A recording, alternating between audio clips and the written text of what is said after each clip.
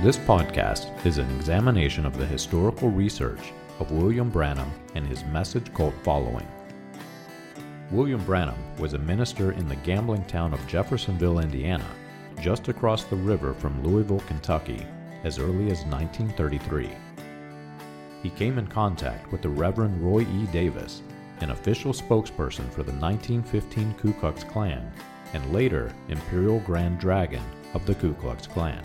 Davis introduced Branham to the Pentecostal faith and the art of faith healing, which would later be introduced into Branham's stage persona as he took his place among the evangelists in the post-World War II healing revival. Branham is credited by some as being a catalyst for the Latter Rain movement and Jim Jones of People's Temple. This podcast is not sympathetic to the views of the Ku Klux Klan that William Branham held, but it is disturbing and warrants research.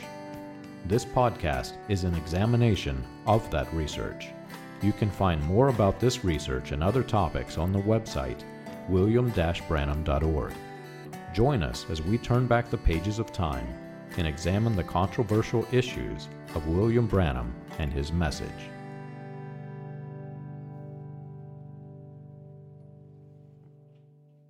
In nature, we have a phrase that's called the perfect storm. And it's a situation that describes the events leading up to a massive and devastating hurricane or tornado that wreaks havoc in our cities. The perfect storm has a long line of elements falling perfectly in place to create this wonder of nature. We use this phrase in our vocabulary to describe political events, but very rarely is this phrase used to its full capacity. One or two events did not lead to the perfect storm in nature. The wind patterns of the entire world must align perfectly for the path of the hurricane. The temperature, both from the origin point and the travel path, must give way to creating a greater force of wind. Even the moon, controlling the tides, can be calculated into the perfect storm. When you consider the massive impact that the forces of religious cults has had against Christianity, you truly could say that this was the perfect storm. The trail of this storm can actually be traced throughout history all the way back to the origin point, the Garden of Eden. All throughout time we find examples of the attacks that Satan has initiated against God's children. But when a hurricane is tracked, very few take notice until it becomes a threat. Some hurricanes may build force, and the barometric pressure and the wind paths may turn it away from shore. So until it becomes a real danger, only the government agencies and meteorologists show any concern. It's very much the same way with religion. There are underlying dangers, violently devastating dangers, hidden within a religious cult. Pastors and apologetics stand with firm warnings that this hurricane will cause destruction. But the people do not take notice until an abusive pastor falls to the inner workings of Satan's new playground. But there's one major difference between the hurricanes of nature and the trail of devastation that we find in religious cults. As a hurricane is running at full force, leaving a path of buildings and houses laying in ruin, people do not focus on the skyscrapers that are now shortened to rubble. Once a building falls, we do not find large groups of people traveling quickly with their building materials, trying to find another good spot in the hurricane's projected path so that they can build another building that will lay in ruin. Their focus is the hurricane, and they are fleeing for their lives. It isn't that way with people attracted to religious cults. We have example after example, group after group, that has built entire cities in the pathway of the hurricane that's already made landfall.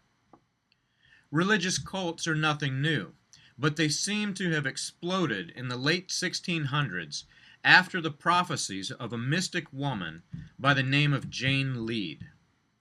Her Philadelphia Society cult seems to be the point in which the hurricane made landfall. From the time of her prophecies of the coming latter rain were given until the moment that we see right now, Lee's prophecies seem to point to the path of destruction of the very active hurricane, not as a warning sign to stay away, but as a recommendation to start building. Come on in, the water's fine.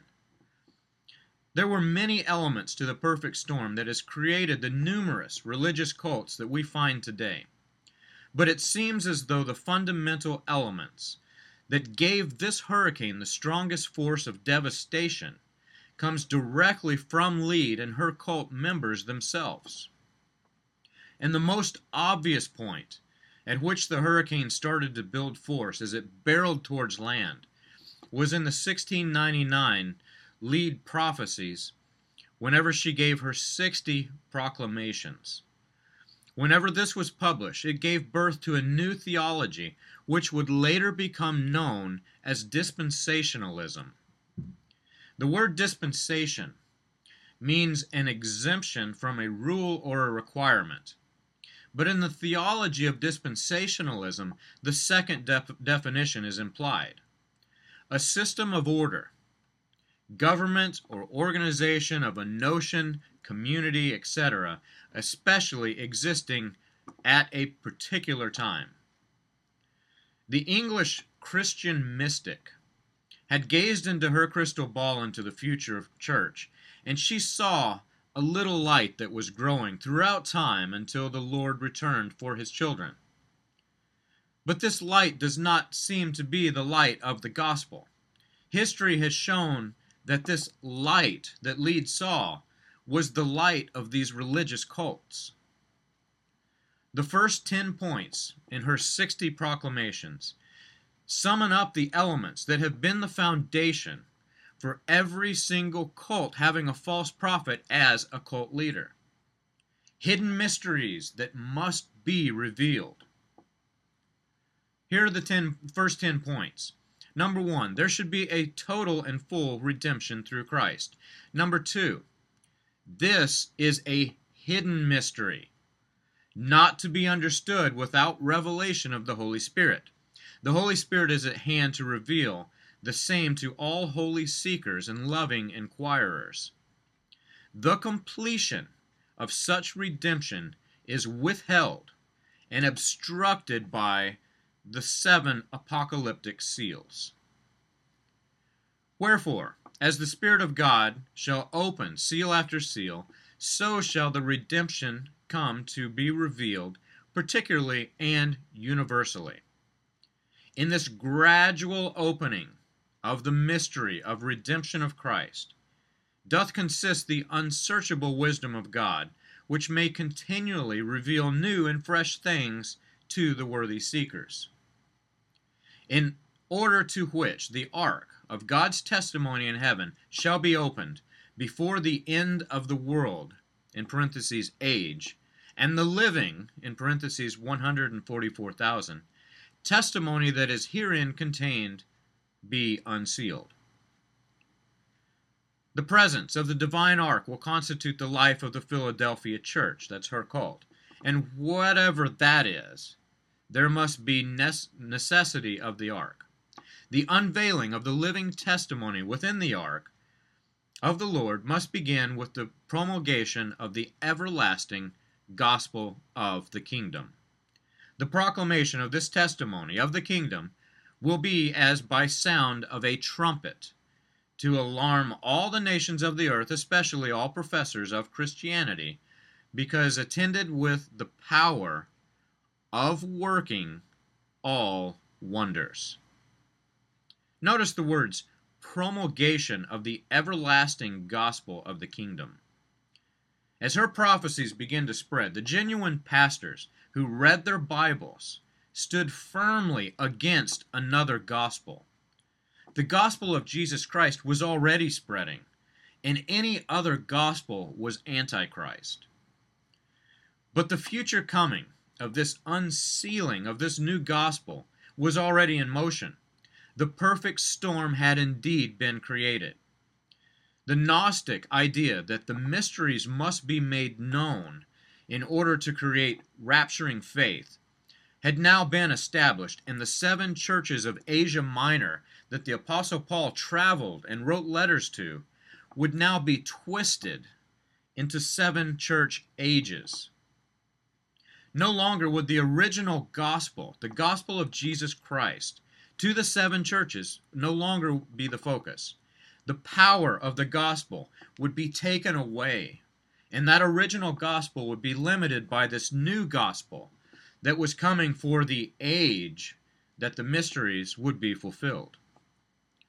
This twisted theology has created multiple prophets, each of which proclaiming the return of Elijah in another twisting of Scripture. The 4th chapter of the book of Malachi.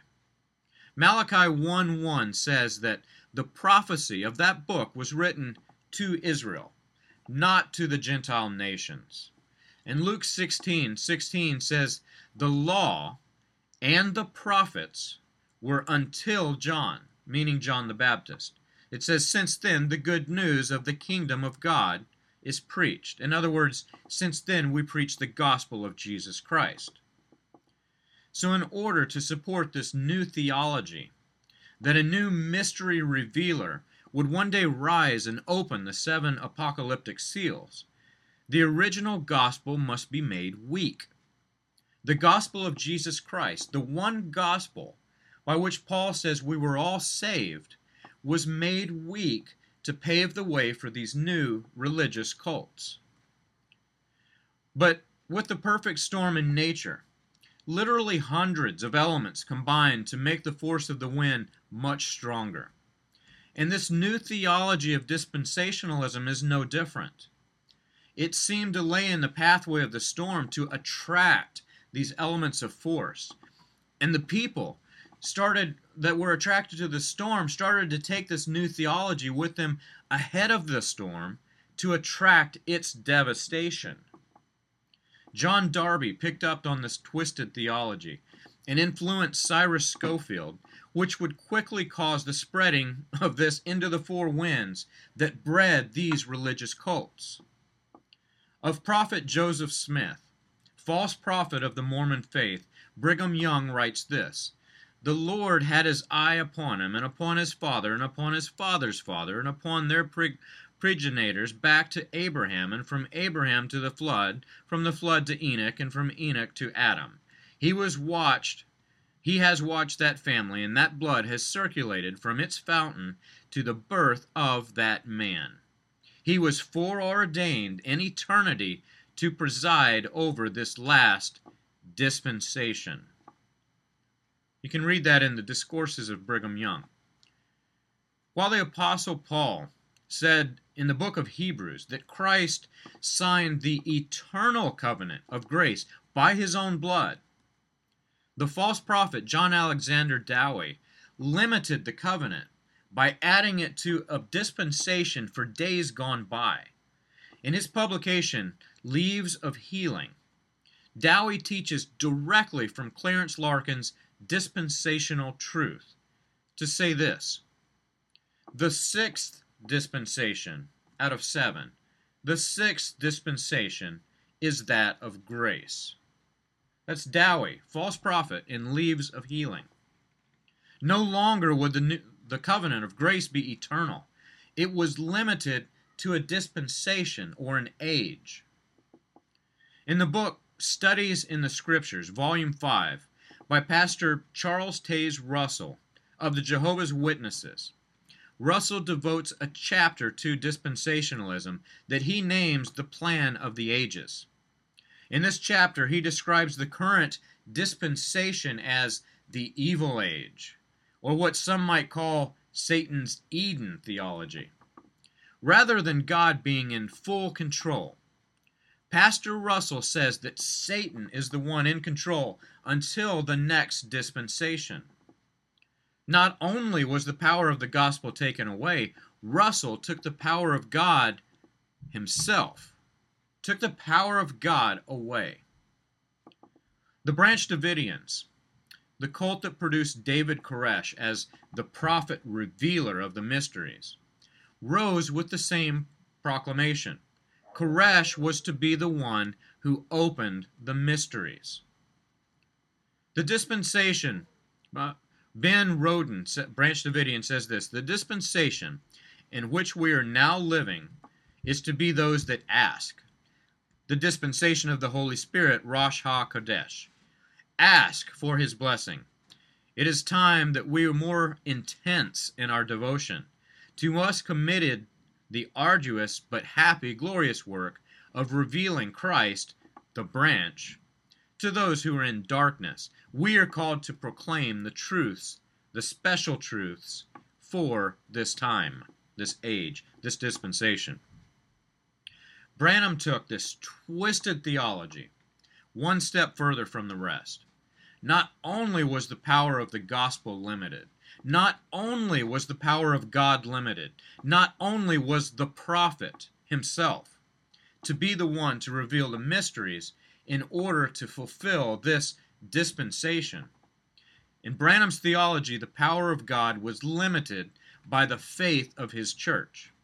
Instead of true sons and daughters of God, Branham taught that we were adopted children, with bitter dispositions, causing God not to want to adopt us as children. Faith in Jesus Christ was no longer the focal point. We must earn our salvation through rapturing faith. He says this, A Hidden Life, 1955, that's the reason, brethren, that we're holding up the adoption of God as our difference in life, and fussing and quarreling amongst one another. It's the reason that the veil can't drop behind us and we can go into that presence of God. Later in the sermon, now on the inside of this inner court, called the holiest of holies, there was a piece of furniture sitting there called the mercy seat. And the covenant was in the ark, and the ark had 2 cherubims, and it was on the inside. That was the furniture inside the holy place. Next coming out was the golden candlesticks out on the laver. Now, it perfectly represents the age of Luther, Wesley, and Pentecost exactly. The 3 steps, or dispensations of his grace, had been given to mankind. We are in the last dispensation. The influence that these cults had over the church is devastating. Its path of destruction has a much wider reach than that of a natural hurricane. The entire body of Christ has suffered a devastating blow, and many of that body have severed themselves off to join these doomsday mystery-revealed cults. But make no mistake, God is not limited in power. God is in full control. This is not Satan's Eden. This is the world that's created by God and for God. Hebrews 1:8 says, But unto the Son he saith, Thy throne, O God, is forever and ever. A scepter of righteousness is the scepter of thy kingdom. The beast is given authority, but that authority is to deceive, not to rule. Revelations 13 says, It performs great signs, even making fire come down from heaven to earth in front of the people. And by the signs it is allowed to work in the presence of the beast. It deceives those who dwell on the earth, telling them to make an image for the beast. In other words, worship the beast that was wounded by the sword and yet lived. And regardless of any prophecy given by Jane Lead, regardless of how many men claimed that they were openers of these 7 seals, the Bible tells us that there's only one who can open them. Revelation 5 said, And one of the elders said to me, Weep no more. Behold, the Lion of the tribe of Judah, the root of David, has conquered. Listen to that word, conquered, so that he can open the scroll and its 7 seals. There was a mystery. And while these religious cults will distract you from the true mystery that was revealed, proclaiming that they were the mystery revealer, the Apostle Paul has already told us who that mystery is. Now to him who is able to strengthen you, according to my gospel and the preaching of Jesus Christ, according to the revelation of the mystery that was kept secret for long ages. Romans 16:25. And he says this, our letters have been straightforward. There's nothing written between the lines and nothing you can't understand. 2 Corinthians 1:13. Even Jesus himself told us not to look for mysteries. For nothing is hidden except to be made manifest, nor is anything secret except to come to light.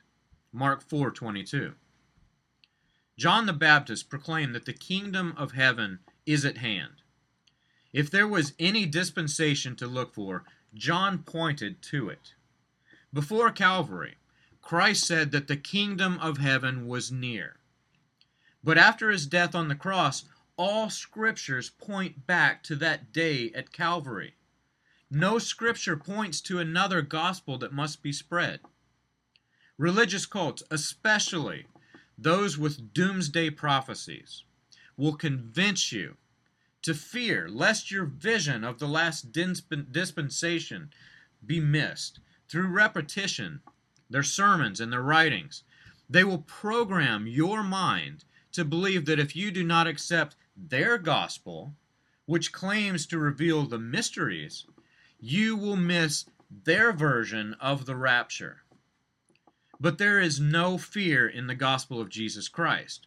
Paul says that it is by grace that we're saved, through faith in Jesus Christ. And this salvation is not because we did anything for ourselves, learning mysteries or following cults or practicing works righteous faith. It was a gift, and it was a gift from God. Here's what the Apostle Paul has to say about these cults spreading their gospels. Paul says this, I am astonished that you are so quickly deserting the one who called you to live in the grace of Christ and are turning to a different gospel, which is really no gospel at all. Evidently, some people are throwing you into confusion and are trying to pervert the gospel of Jesus Christ. But if we or an angel from heaven should preach some other gospel than the one that we preach to you, let them be under God's curse. As we have already said, and now I say it again, if anybody is preaching to you a gospel other than what you accepted, let them be under God's curse. He says, am I now trying to win the approval of human beings or God? Or am I trying to please people? If I were still trying to please people, I would not be a servant of Christ. I want you to know, brothers and sisters, that the gospel that I preach is not of human origin. I received it. I did not receive it from man, nor was I taught. Rather, I received it by revelation from Jesus Christ. That's the Apostle Paul. Galatians 1, 6 through 12.